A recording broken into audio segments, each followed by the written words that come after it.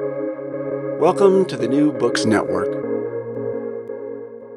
Hello, everybody, and welcome back to Scholarly Communication, the podcast about how knowledge gets known.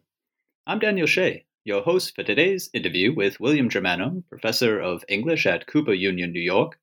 His book, On Revision, The Only Writing That Counts, was published by the University of Chicago Press this year. Revision has the re built right in. Once more, do it again. But once more what? Do which again? The short answer, ask once more and answer again. Collect and sift once more and arrange it all again. Tell once more, think once more, argue your point once more, learn and teach and learn while teaching once more. That's the short answer. And as short answers usually go, this one too leaves out a real lot. So then, what actually are we writers when we revise, doing once more and again? Well, when I consider my guest on today's episode, and since I know that he can fill in the row of gaps I'm sure to leave here, I'm going to take a gamble and give the short answer to the question, what does revision do once more and again? And I'm going to say that it is, simply, the writing. Revision is writing, but it's also different. Now, I did say I was taking a gamble here, and as I hear myself speak, I'm kind of starting to think that I'm gambling and losing, because if writing is revision and revision writing, well then, what's the point? I mean, it's all either one or the other, or just both, so why insert a scalpel and draw it along whichever weavy and twisty boundary line discernible to the scalpel holder, and pull the two apart, revision and writing? To be plain, what is the writer-turned-reviser actually redoing? I say this. 1. Tuning in to the thinker who emerges from the written product. 2. Attending to the other thinkers who, if given the opportunity, would gather around the original thinker and hear and watch that thinker in the act of having ideas. And 3, the writer-turned-reviser is finishing and making ready-to-read the writing so that the text can do what finished and ready-to-read text does, namely, transport things into the world of the mind. That is the point of revision. Only the writing that has undergone revision, only that sort of writing is finished and ready to be read. And only the writing finally at this stage of the whole process is good enough to sustain ideas and to share these out to all who will read the ideas.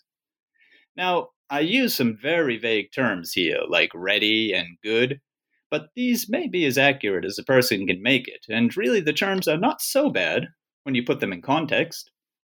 The text that you are revising, you are making ready.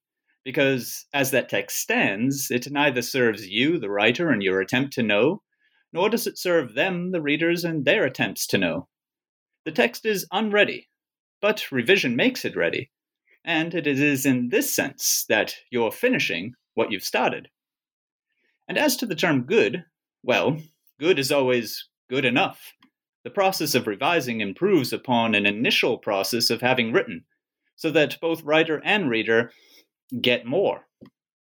And now I see my gamble is all it's ever going to be. So I'll hold my words and invite the words of my guest, William Germano, who, when the topic is writing and revision, can play chess to my crapshoot. In his latest book, On Revision, The Only Writing That Counts, William Germano says that you, the writer, become you, the reviser, whenever, and I quote, you want to write better so that others can read your writing better. And this, dear listeners, is what we mean by the word checkmate. Sure thing. So let's begin today's episode. William Germano and On Revision. Bill, welcome to Scholarly Communication. Hi, Daniel. Thanks so much for having me on. I very much enjoyed that description of playing chess with your guest, but possibly much more importantly with your reader. I love talking about the problem of revision because it is, to use a cliche that I would suggest eliminating in a revision. It is the elephant in the room of writing. We all do it. Whatever kind of work we're working on, we will take an additional step. We may not name that step revision, or we may. We may set aside a stage in our production of whatever it is and say, yes, now we're going to do the revision stage, ladies and gentlemen, meaning, of course, one is speaking to oneself. But I want you to kind of hold on to that, ladies and gentlemen, because the purpose of revising is for an audience, even as one imagines that one is doing it for one's self. The idea of revising feels clear enough. The process of revising, however, is both intimate, private, under-discussed, difficult to talk about. How can you tell me how to revise? You don't know what I'm trying to write, says any writer quite reasonably. How can you tell me how to revise? You don't know who I'm writing for. A different or possibly the same writer will say equally reasonably. And so what I think is needed, or what I've struggled with, is trying to find a way of explaining a process that would be transferable across genres and across forms, as well as extents from short works to book-length work. My primary audience are scholars. My primary audience are writers of what I call high-calorie nonfiction. That may not be the way you describe the monograph you're working on, but it's not a fictional work, it's not poetry, it's not drama. And if one thinks of it as nonfiction, one is making a big step towards achieving what can one call it? The frame of mind that will make it possible for you to look at your work with fresh eyes and to listen to it with fresh ears. What I've tried to do in this book is a bit of a surprise to me as a writer. I say that because I began working on this maybe 10 years ago, and I felt that there was so much to be said about revision, and I was going to try to say it. And so I began drafting a manuscript, which I completed a version of. And the University of Chicago Press had kindly made a commitment to me concerning the project. I wrote it up, I sent it happily off, and I got readers' reports back. And the readers' reports were enormously useful. They had something of the shape of a fairy tale. There was the report that said, yeah, Germano knows stuff about publishing. He has published successfully on writing and publishing before. Yes, we'll want to go ahead. We'll want to have this book in print. The second report was, I'm not sure about every chapter's structure or intent, but I trust him and he has important things to say if I didn't follow every curve and nuance. The third report pulled the book apart and said, what's he doing?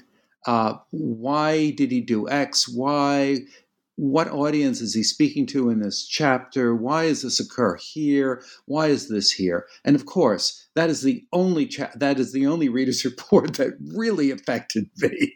And it's not because not because I felt my feelings were being hurt, but because that reader had taken the gloves off and had said, look, if you're going to do this, make it work. Figure out what you're trying to accomplish. Set out goals for yourself. Then go back and follow your own advice and revise it so that it satisfies those goals. And then I spent 2 years rewriting the book, pretty much stripping it down to the frame. In fact, rebuilding a great deal of the frame. I occasionally look at a paragraph and will say, I don't remember that paragraph looking that way X number of years ago, and that's fine. Which means I can look at this book now and say there are things in here that I like, which is usually not what I find I will say about work I've finished and put out there, however nice people might be about it. But this time I felt I had got it right. And when I sent it to my publisher, Chicago was very happy with the revision of it. The revision of revision. The jokes just write themselves, Daniel. Once you're working on a book on revision, everybody has a joke about revising the book on revising, and it's. I mean, I have to say, Phil, my only criticism of the book, if I was reviewer number 4, it would be that you put the running joke of revising a book on revising in a footnote. that belonged as an epigraph up in front. No, but I can imagine how it went for you there. I mean, for sure. But I still look at the text, and it has this. Your readers, your listeners cannot see that, but Isaac, the designer, is a genius and has done a cover for the book that I sort of grin and show folks because I had nothing to do with the cover of the book, and it makes me very happy to look at it. It's eye-catching, but also I'll just read if I can just read the title off. It has crossed out a series of titles: rewriting, revise, second draft, final drafts, about revision, on revising, and then finally on revision. So all these titles are there, crossed out. On revision is at the end of the list. And then in small but red letters, the only writing that counts, and then my name. It is a wonderful design. It really sticks out, and it speaks to what the book's about. And in fact, I have to say, when looking at it, I mean, it caught my eye, and much the way that you describe it now as being something that's just also pleasing to look at, but says something too. But I had to wonder. You've partly answered the question. The design wasn't yours, but were any of these previous titles actually working titles? And even more importantly to me, the subtitle. The subtitle is a forceful statement. Could you speak a little bit to your title, if you would, and how you got there? The subtitle, The Only Writing That Counts, was with me for a long time. That I felt was the forceful statement I wanted to make. And when I've had opportunities to speak to to academic audiences or colleagues, or in some cases even my students, it's the important takeaway, and it's meant to be startling. That everything that we do as writers is preparation for the thing that we show to the world. There are so many analogies. Musicians practicing, actors rehearsing, trials in an athletic competition. The only thing that counts is the final thing. It's the thing that you show. And we instinctively understand that, but I think there is some sense of resistance to it concerning writing because it doesn't give you an escape. Once you commit to that, then I think you have to look at your own work more seriously. I also want to say sort of more responsibly, and also to be able to ask your writing, are you working? Is this writing doing the things that I wanted the writing to do? So that's a partial answer. I didn't come up with all those titles. I think that was entirely Isaac's invention, and that's fine. Although I can't say that none of them might have been there in an early draft 10 years ago. But I think I originally wanted to call it just Revision. And as I remember, my editor and I went back and forth, and we came up with On Revision, which I'm very happy with. Mm-hmm. Yeah, I have to go back though to the subtitle, and I understand it as the message of the book that comes through as well entirely. It's the explanation behind it that's so interesting that you give right now, and this also comes up in the book because you really talk in the first few pages about about the genre of the kind of book that you're writing here. And if I was to put it into scientific terms, I would be saying that this is basic and applied research at the same time, if you get my meaning. Essentially, you're out for the truth of what revision is, but you're also very ready to give tips and advice to people who are in the act of revising.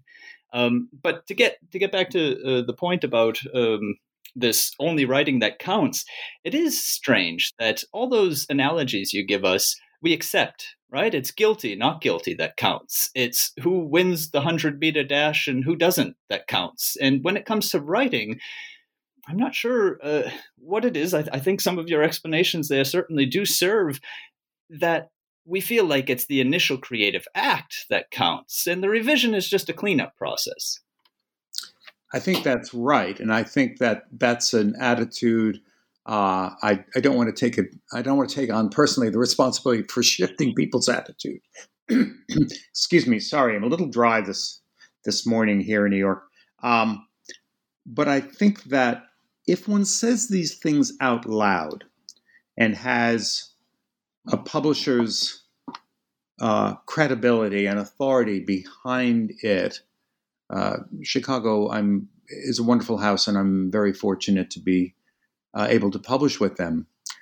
One, I think, lends serious credibility to an attitude towards writing and production that I hope will become part of the way people teach what writing is. It is too easy to allow scholars, advanced undergraduates, graduate students. Advanced undergraduates aren't scholars yet, but as they begin scholarship, graduate students beginning their scholarly work, certainly all levels of professionals in teaching and in the areas that are connected to teaching, whatever they may be. It's too easy for all those folks to see the writing down, the discovery, the intuition as in itself constituting the writing. And a theme of the book is the necessity to step away from, as it were, the pleasure of one's own discoveries. They need to be there. Writing has to be pleasurable, otherwise it really is hell for the writer. But it also needs to be useful. And in order for that to happen, the writer has to select and decide what to present to the reader. So the reader is, in the course of this book, increasingly in control of the writing and revising process. And this is not necessarily welcome news. There are people who really do want their discoveries and their insights to be the book. And my response is those are the preconditions, the necessary but not sufficient conditions of successful writing.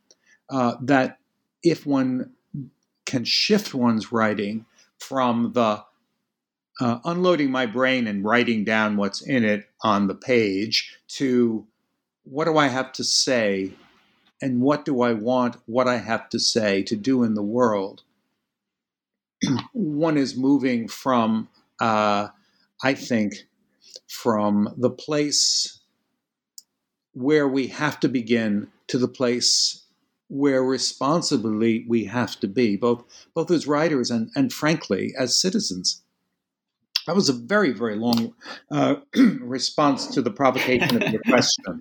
No, that's it. It was also very much to the point, Bill, for sure. And it got me thinking about the idea that, and I wonder how you would take this. It's meant to be a bit forceful the way I want to formulate it, but you as a scholar don't deserve your fellow researchers' attention just because you've thought hard.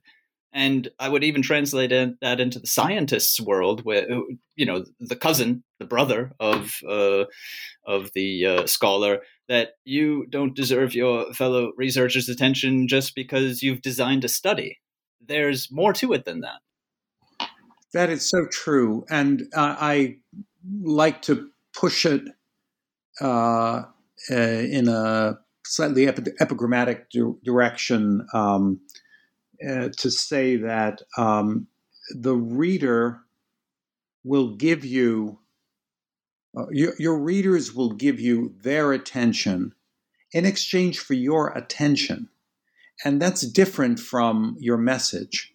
That is, what I'm trying to underline by that is that in order to write in a way that is worthy of your reader's time, is to think seriously about how you are producing what you have on the page, the units of delivery, the connections, the level of language for the specific audience you're trying to reach, the quality and quantity of examples, the shape of your argument, and finally, something I'm not quite sure I say this exactly this way in the book, but a kind of compassion for your reader as well.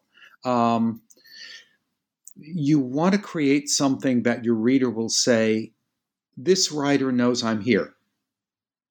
This writer understands what I need as a reader from her or his book. This writer has obviously taken care to pace, order, present, voice, structure what the writer has to say so that I, an invisible and unknown reader, have a good chance of following it, of staying with it, of absorbing it, and of finding ways to make use of it in my thinking, in my life, in the world. Books are awfully ambitious, but we have to remind the text of its ambition and not allow it to be a locked box into which we invite selected observers. That's great, because for me, what you say there expands to the other end of the equation, and I'm beginning at the end of the equation where the writer sits, to the reader's end, this lonely, impersonal situation in which, and you really observe this in beginner writers, that the writer finds him or herself, where the initial reaction upon any sort of feedback is, yeah, but what I meant was, and so on. This idea that you actually want to accompany your text. And it's actually a natural reaction, but it's that natural reaction which we need to sort of relearn people how to deal with. That's what good writing comes into, so that the text itself can actually stand out there on its own. But what you expanded into so beautifully here is the reader is going through a similar sort of process. It's almost as if the reader would prefer to have the writer show up if the appointment could be arranged and talk things through, or hear a short speech and then have a few questions and answers. But the reader is also left alone in a sense. And I just find that wonderful, that there is indeed probably a symmetry to this, isn't there? I think there is a symmetry, and I would press it. I'm going to riskily press it forward, because I've said this in the book, and so I should fess up and say it on the air. It is not a shocking paradox to declare that it is the reader who makes the book. We work our butts off as writers to write material, to organize our ideas, and then to revise them. But it's the reader's engagement with what we've done, with what we put on the page, that actually activates the thing. It is the reader who presses go. It is the reader who starts the engine. That may feel as if I'm undervaluing all the blood, sweat, and tears of putting a book together. I'm not. But what I want to do is to compel writers to recognize how dependent each of us as writers are on our readers. It's not merely that we want our readers to, quote, like our work, end quote, whatever that means. We want the readers to take the work and breathe life into it by reading it. If that doesn't happen, to write a book that's never read is about as sad an engagement of difficult labor as I can envision. And this makes me think also of one of your more famous statements in the book. There are just so many quotable spots that catch up inside of literally a sentence most often, at best two, what you've meant for a few pages. You wrap things up so beautifully, and one of them is, "It's not what I say that counts; it's what they hear." And and that, I think, draws in a few of the aspects that you're just talking about now, with the writer going through the trouble, but realizing that it's perhaps having the patience and the humility to realize that it's what comes out at the other end that really matters. Yeah, you talk about the text in this impersonal sense, that it's out there, and it's going to do what it's going to do, and it's going to do that because of, as you say, the reader creating it. Another one of the wonderful analogies you make is to a score, yeah, in the musical notes that the composer puts down, but it's the interpretation the musician gives. It's that musician being the reader that brings the music alive. It's always a pleasure it's a guilty pleasure for me, though, to bring music in as a way of describing writing. If you yourself or any of your listeners have had the experience of, quote, learning, end quote, a piece of music, things happen in two stages. It's learning all the notes, either where your fingers go or where you need to take your voice if it's vocal music, but that's only the score. It's the necessary precondition. What you do with it, the interpretive work, the expressive work, is the important bit. I haven't entirely worked out how one could add that to a repertory of analogies to revision, but I think it helps to underscore perhaps the complex creative work of producing anything for others. We'd like to imagine that we do the best job possible and turn it over to our editor. And then the editor and his team is going to make or suggest essential further changes. It's really, really difficult for an editor to figure out what's in your brain beyond a certain level. Having worked in publishing for a long, long time with incredibly smart people, if you work in scholarly publishing, I like to tell young professionals who are beginning in those areas, the objective is to work with people smarter than yourself, and in doing that is to figure out how you can help them. So everything that you do as an editor is I dread using this word given how it's been co-opted currently, but it's very meta. You're giving advice about a subject that you can't know intimately, and weirdly, in whatever discipline you happen to be an editor in, anthropology, biochemistry, African American literature, immigration studies, whatever it is, the scholar you're working on knows more than you do. And I want to kind of sort of pick that relationship up in two ways. And this will sound weird, but I hope it'll make sense. You're writing your book in which you are the specialist for people who don't know you and who will be surprised by some of the things you have to say. But at a fundamental level, they know more than you do. They know different. You don't know who they are. They bring their life experience, they bring their reading experience, they may bring their own experiences as writers and researchers. But they have different knowledge. And if you write for them, assuming that they are smart people with their own resources, you're going to write better. The other piece of this dissociative process is, and this is hard, is the objective of looking at your draft as if you did not write it yourself, as if the writing has a knowledge buried in it that you now need to look at as it were as a third person. In revising work as a scholar, you're trying to find a space where you don't remember every single sentence, you don't remember every turn of phrase, every muddied almost conclusion, every additional and too long example from another text. And that's really hard.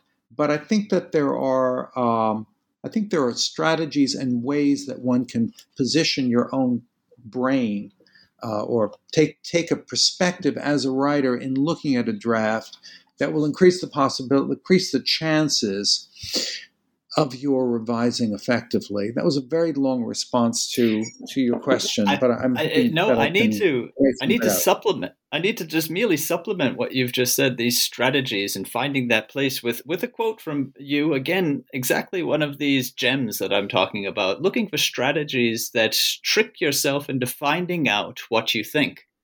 Now, I haven't come across a better way of putting what it is that you're doing when you're going back over what you're writing.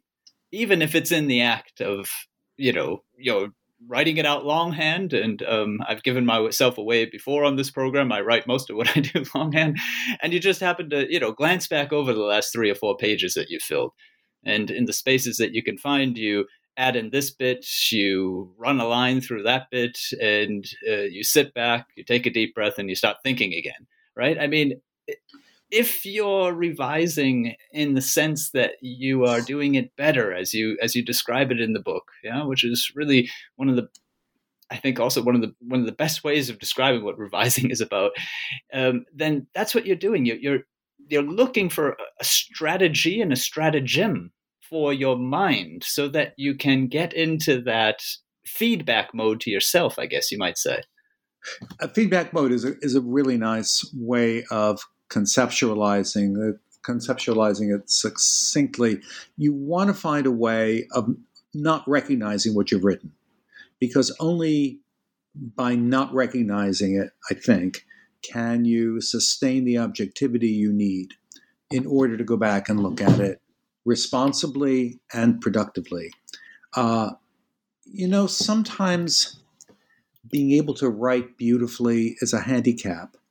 Academic writing is not in its first how can I put this as carefully as it needs to be put?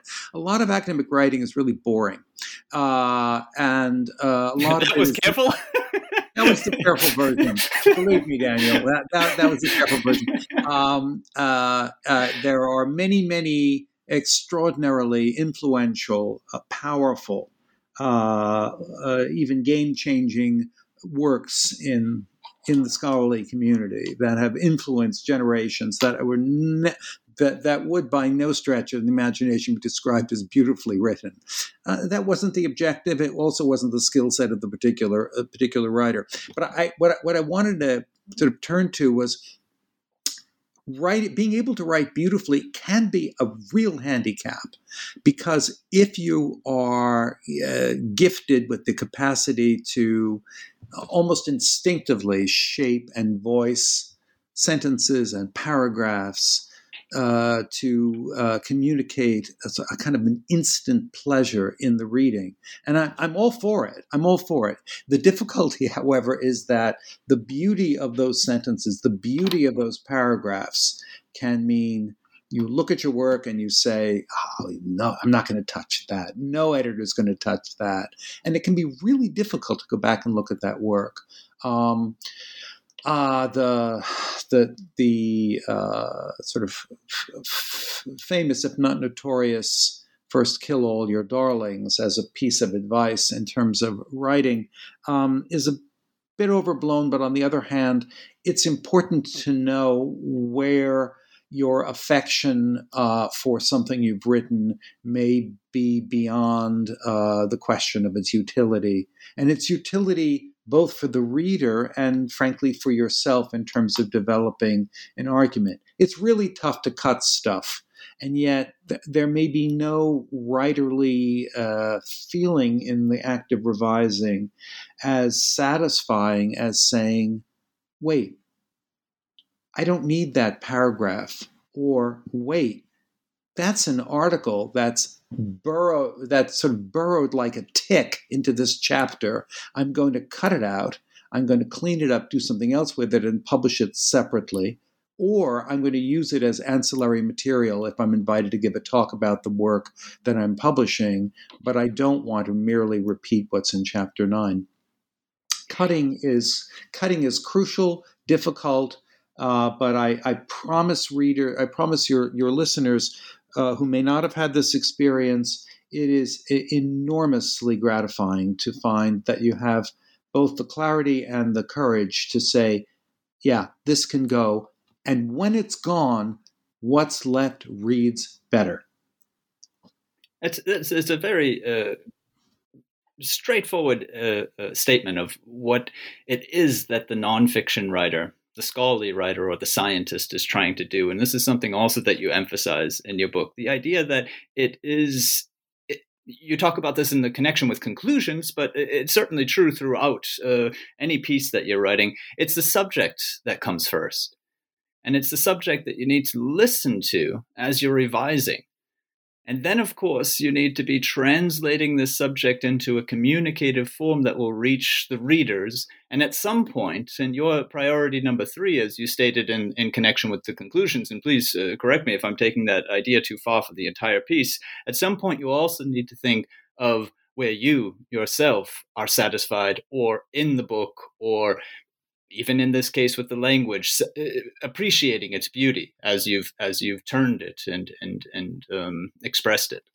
When one finishes a text, one wants to have not only a sense that one has, as it were, accomplished a task or completed the arc, and there's a lot of emphasis on that, the kind of imagining one's work as this perfect crystal, or as I've said in other circumstances, imagining it like a snow globe, this perfectly imagined and organized miniature world, protected from human contact.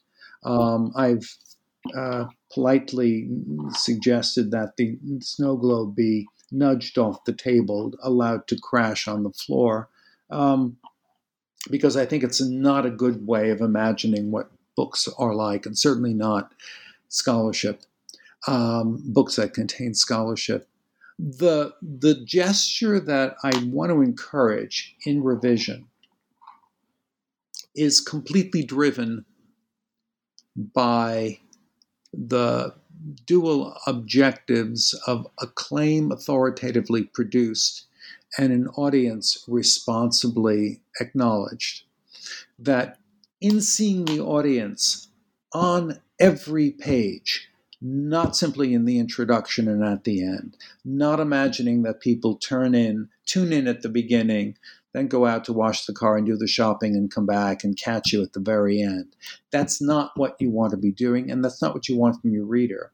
But you want to leave the reader with things to do.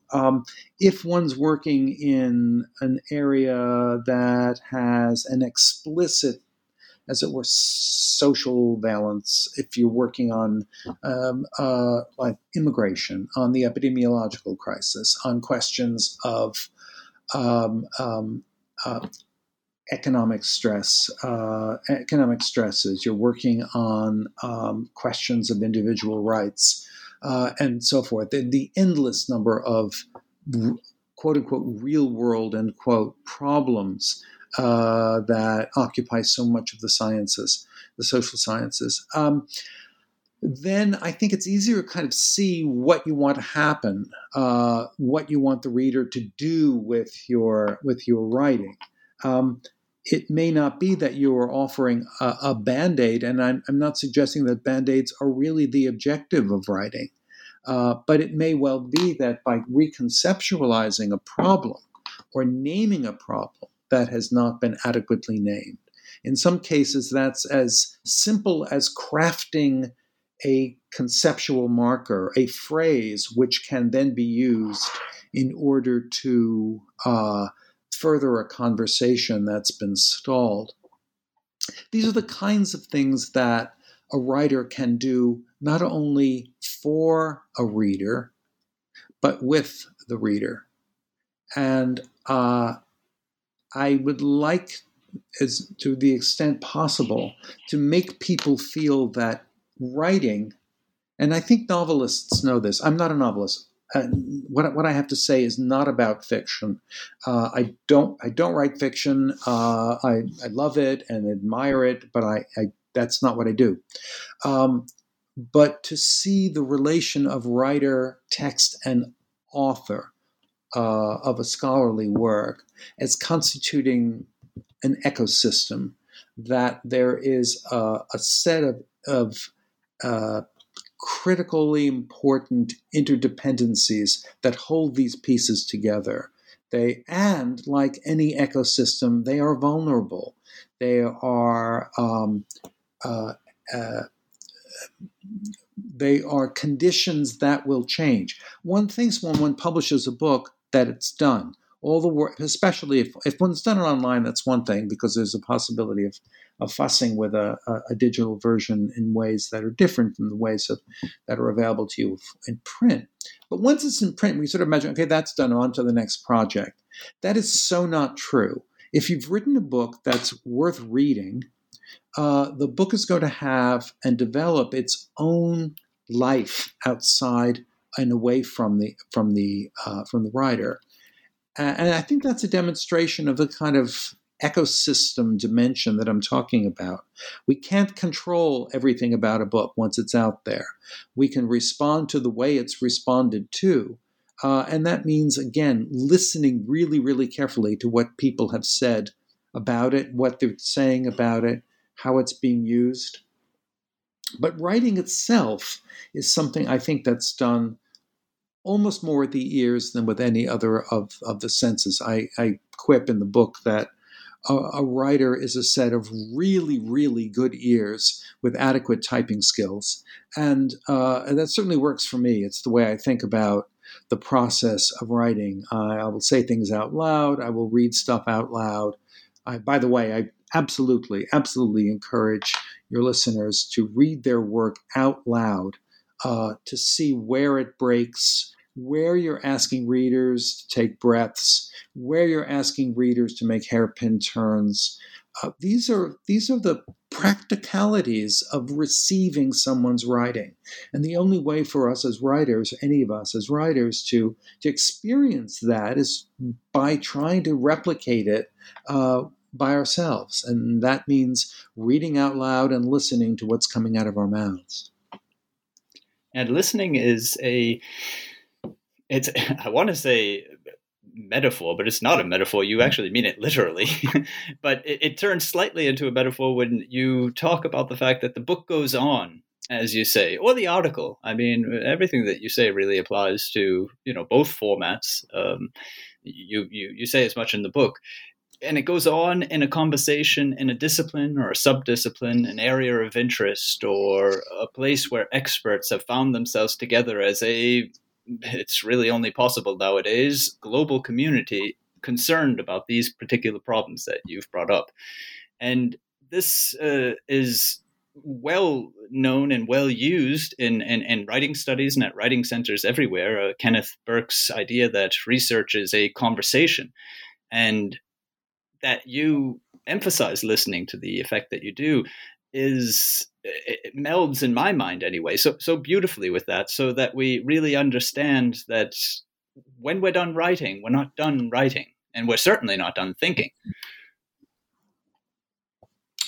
This is for some writers, this is a moderately terrifying truth about communication, that there are, let me put it this way. I have encountered over many years of working with scholars on their work, I don't edit manuscripts anymore, and haven't for many years. But I do faculty development workshops, and people bring me in, and I've read people's work in advance, and I do critiques, and then I come in and we teach a high level seminar in a room of people who are deeply invested in getting their own work to the place where it is ready for a public.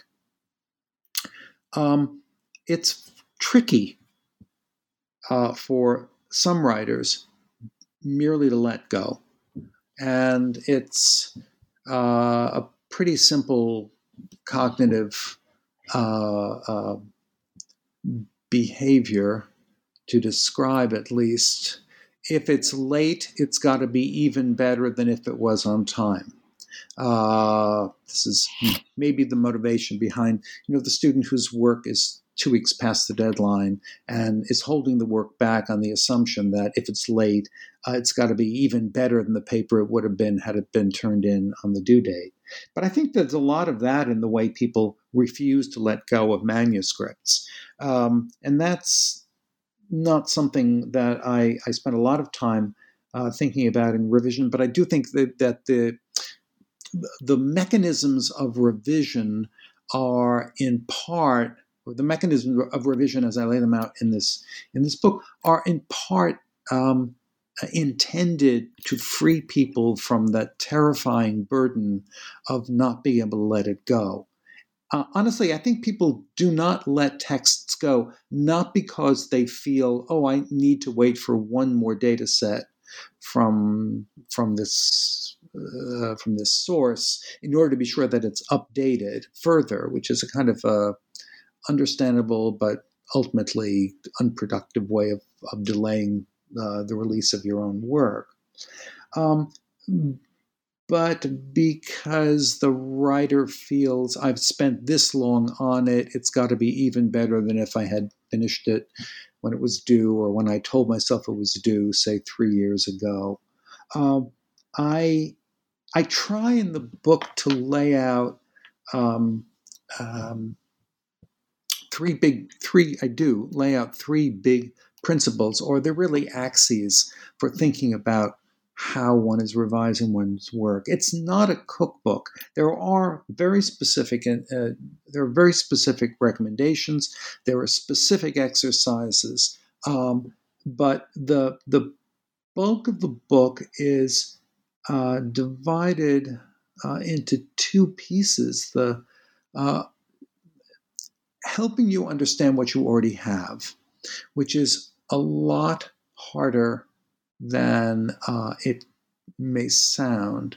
One can do reverse outlines of one's own work. That's easier if you're writing a 30-page article than if you have a 400-page manuscript.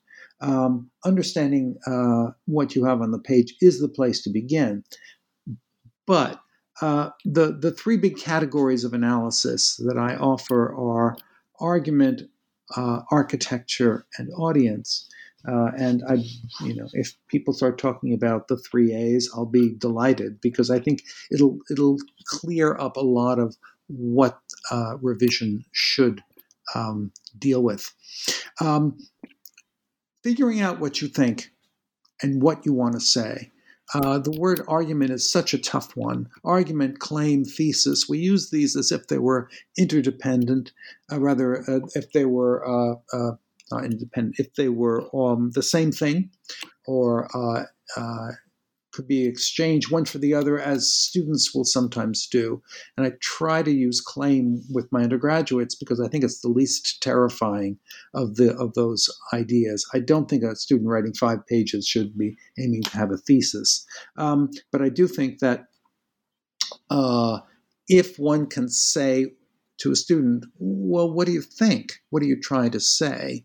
One is approaching the question of what we as professional writers, or as professional writers to be, identify as argument. So that's what I've used as the term of art. But it's figuring out what it is you want to say, what has been said and what you want to say that is different. And I would stress that's different. It is as uh, smarter people than myself have repeatedly reminded us that it is very easy to say things that are true and that everyone believes. But that's not why you're going to read a book. The question of architecture is meant to put directly in front of the revising writer shape, not simply the number of chapters and the order of chapters. But those are significant issues. I have said that if the chapters of what you're working on can be reorganized without damage, then you don't have a structure. And I hope that's a startling observation, and that for some listeners, and that they will stop and say, well, wait a minute, but this is why that is the case in my manuscript. And my response would be, I'm not buying it. I think if you want to publish individual essays as articles, then that's perfectly fine. But if you're going to persuade a book publisher, an editor at a publishing house, and indeed an individual reader, you want that sense of line, of project, of narrative, because functionally we are all storytellers. And if that results in some pearl clutching in certain disciplinary quarters, so be it. Telling stories is not only a reasonable thing for scholarly writers, it is an essential thing for scholarly writers. We need to connect through the human act of narration so that our readers will follow us with patience and curiosity. And that leads me to the most important of the 3 A's, which is audience.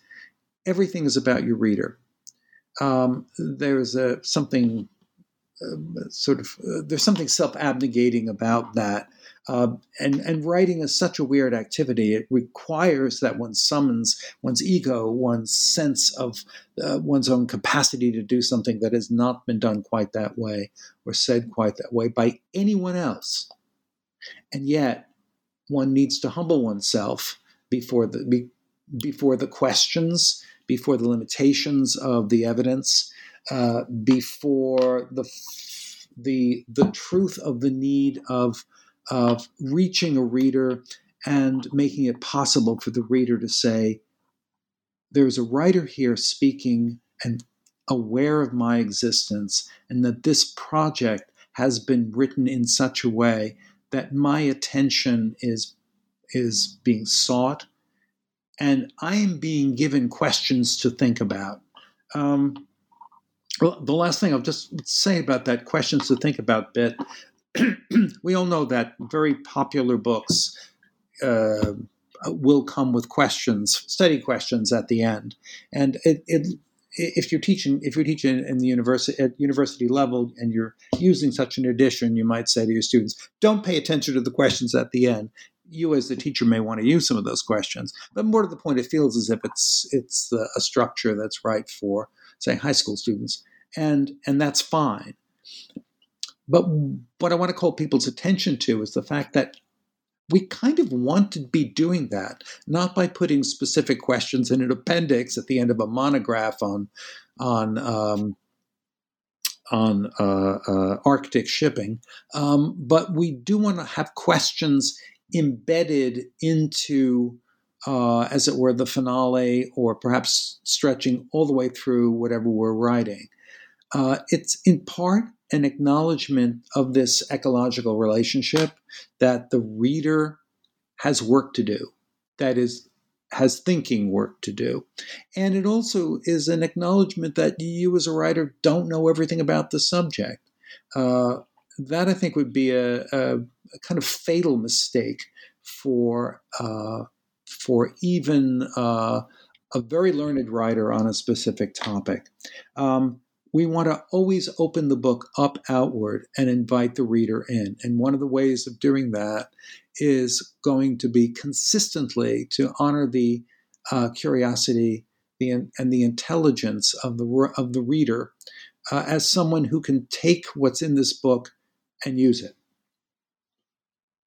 And that brings up many of the questions that you follow through in the book, things about aboutness and argument, because where you are arguing, you achieve far more readily what you've just been talking about. The idea that the reader is listening to you and answering you, even though this, and this is metaphorical, even though this conversation on the page doesn't, sound out as a dialogue. It is a dialogue in two different minds, or many different minds. We always hope to have many different readers, of course. And you won't necessarily achieve that. You're going to have a very hard time of achieving something like that if you're in the about mode. If what you're looking for is explanation, if what you're looking for is mere description, and description and explanation have their places. Arguments can't be built without them. But if you stop at that level, if you allow your text merely to have said what is without saying what may be, what should be, what must be, well, then you're not in argument mode, are you? And in order for that to obtain, the writer has to take risks. And it sounds like a funny thing to say about scholarly work, because academics in general are risk aversive, and the conservative nature of higher education does not encourage risks, at least not of the kind that are meaningful. And yet it's exactly what one wants to be able to do, to find a perspective on a subject where the reader understands the writer to be saying, I don't know everything about this. It may not be the case that I've read the data and the archival remains in a way that you will. But here's what I'm positing. It may not be necessary to personalize what the writer is saying at that level, but I think it is important for the writer and the reader to understand that a book is not, as it were, the truth in two covers. It is as close to the truth as the writer can summon. But the truth value of the text is in part produced by what the reader does with it. And getting the reader to do anything with one's text needs to be a very clear objective on the part of the writer. And I think that and this is another area you explore in the book of from what evidence base you typically work. Are you a social scientist? Are you a natural scientist, to whom you also speak in the book on at different levels? Are you in humanities? These directions do still have, not still, they have significant effects on the way people write and see writing, because I think some of the problems that you address in the area of truth between two covers is more inherent in the humanities area. Whereas I think a scientist is going to very readily see the sorts of scientists who, publish dozens of articles moving forward centimeter by centimeter. Yeah, I mean, inch is a little big for this. Their area of research. And when you, for instance, in the book talk about view your text as a performance script. This brings us back to the beginning of our interview where you said, stages, keep that in mind, hold that thought. View it as a performance script. Make it be less permanent than what you feel it is at the moment of finishing it. Leave it open to interpretation, because I think many scientists would agree with impact factors and citation numbers and so on, all of that aside, there's no such thing as a successful article. But there is such a thing as a successful scientist. And that is, in a way, I think what you're trying to encapsulate with this idea that the text is contributing. It's not the contribution, though. That's great. That's great. And thanks for bringing in both scientists and scholarly articles written by scientists. Yeah, I have a kind of default distinction between articles and books. Many disciplines outside of the humanities don't depend upon books to authenticate and validate someone's tenure or their permanent appointment in a research site or at a university. In the humanities, we're expected to produce a lot of books, and I think and along with that, there is a tacit assumption that it's not that hard for us to write books because we're word people, which I think is kind of terrifying and sweet at the same time. But the scientist's article does one kind of thing, and the scientist's book, written for a general audience, does something very, very different. It is a source of enormous pleasure to millions of readers when a scientist who has a lot to say and is willing to make the translation into a non-technical language is able to describe something about the world. And bestsellers by scientists do exactly that. They're not concatenating their scholarly articles into a volume and producing a book of such. They're retelling their research as a story. They are narrativizing their laboratory results. And I think maybe that there is a further lesson for those of us who work in the social sciences or the humanities to think about that transfer, that re-narrativization.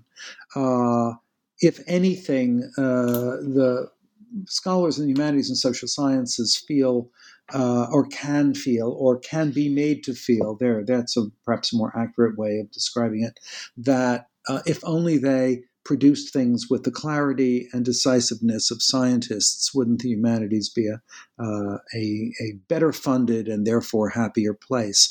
It ain't that simple. And it's also the wrong set of questions. I talk a little bit about Gilbert Ryle and category confusions, category mistakes. It's important not to ask the wrong questions about disciplines. The human-centered work of the humanities is always going to present challenges different from the lab-centered work of the scientists, and that's fine. But I love the idea of maintaining very precise sort of inside the business work in scholarly journals, and somewhat more generous, somewhat more oxygenated prose and larger structures that would yield narratives, book-length narratives on any of our subjects for that complicated big set of readers out there. As you say, we don't know who all our readers are. We have to create a reader. We have to imagine a reader who is capable of engaging thoughtfully the most important things we have to say. But honestly, I've never met a writer who wouldn't say, "I'm hoping all sorts of people will read my new book." And implicit in that is all sorts of people I will never meet and will never hear from. That's exactly what one wants to happen. And the only thing one can do is to prepare for that eventuality as best as one can. I entirely agree. I mean, my own background is, as my listeners will know, in the humanities.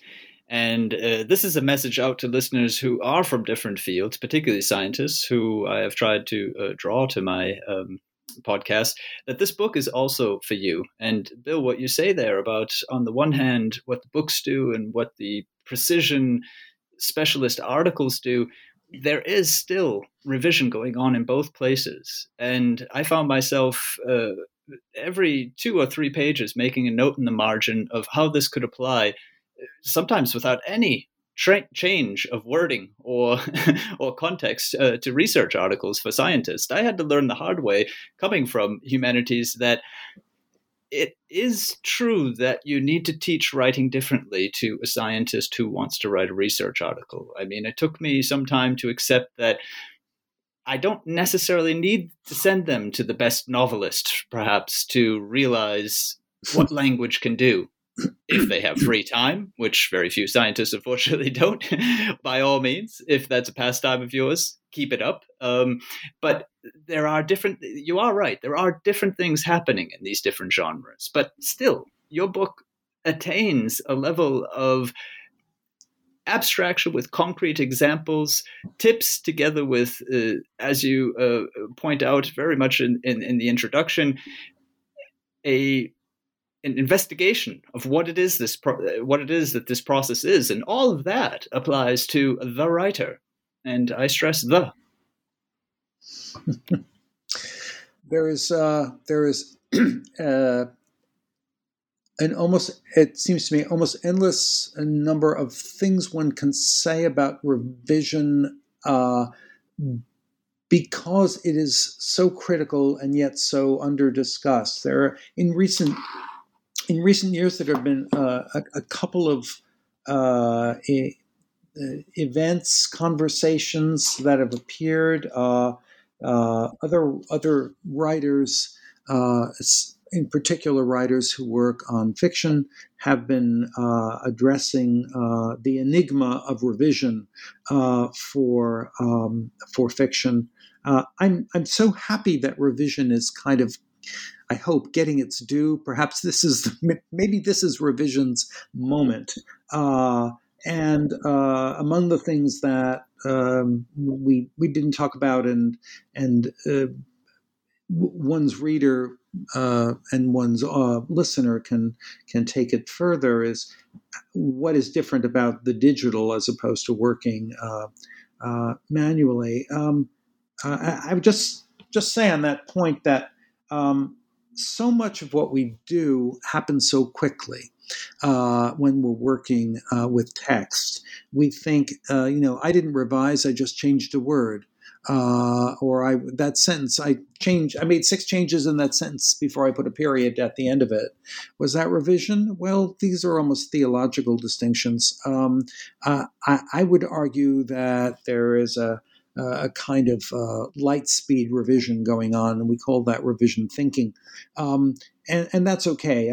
I'm not making territorial claims on particular activities as being the only ones that constitute revision. The big goal, I think, for me and for anybody else who's thinking about revision and trying to write about it, is to help other people who are writing to recognize critical processes in their own work, name those processes, see them as processes that everybody goes to, and that absolutely revising is not a sign of weakness. It is an acknowledgement of the capacity that one has as a writer to take good work and make it better. It's always good to better. It should never be thought of as good to, quote, getting it all right, or worse, getting it perfect. That won't happen. I was giving a talk the other day to primarily to engineers, because those students are the largest cohort at the college at Cooper Union where I teach, and I said that the revision is going to have an asymptotic relationship to the ideal paper ideal article or book that you're working on. And there were a few grins. I said, yeah, another humanist using a mathematical term, but this is okay. I think the asymptote is a very useful way of imagining what the relationship of the revised text has to the idealized perfect text that will remain forever in the writer's head. Well, Bill, you've been very generous with your time. I do have one last question, though. The British say revise, and they can also mean, as you probably well know, to study for an exam, going back over your notes. And that brings us right into the area of learning, which is something I briefly mentioned in my intro, and something that you give fair space to in the book, the connection between revision and learning.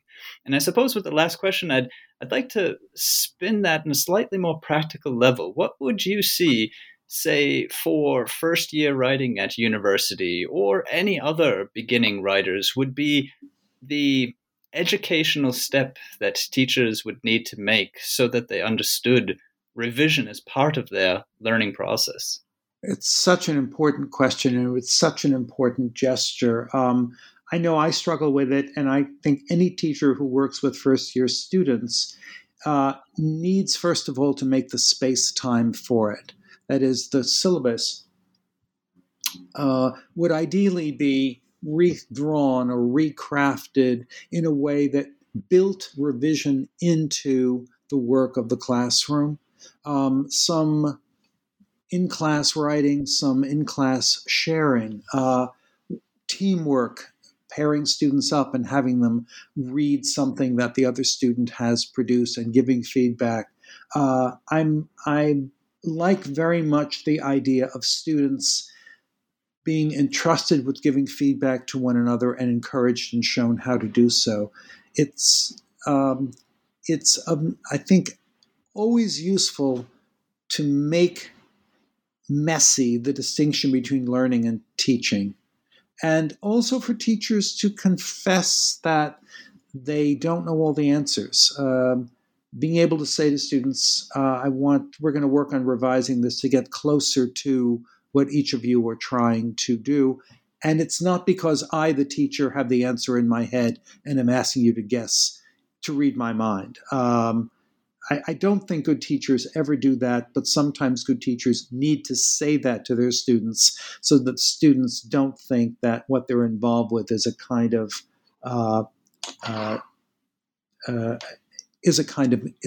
guessing game. I also have worked. I have a colleague who, in another field, will have a student revise work several times over the course of the semester. And once again, that's great if you can make time for it.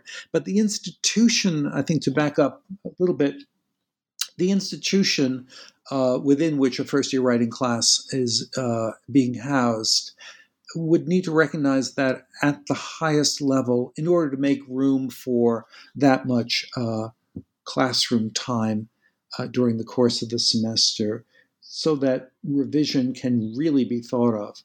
And finally, once you say, we're going to spend 4 weeks revising work, and say that at the beginning of a semester, one has put one's marker down and announced, this is a class that is not going to distinguish writing from revision because, frankly, the only way to get to good writing is through revision. There isn't a shortcut. Let's name that process. Let's claim that process and be happy about the opportunity to make our writing work even better. Well, thank you very much. That is William Germano, and his book on revision, The Only Writing That Counts, is out now with the University of Chicago Press. I'm Daniel Shea, and this is goodbye from me to Bill. Goodbye. Thanks, Daniel. And this is goodbye to all of you. Bye-bye, and until next time here on Scholarly Communication.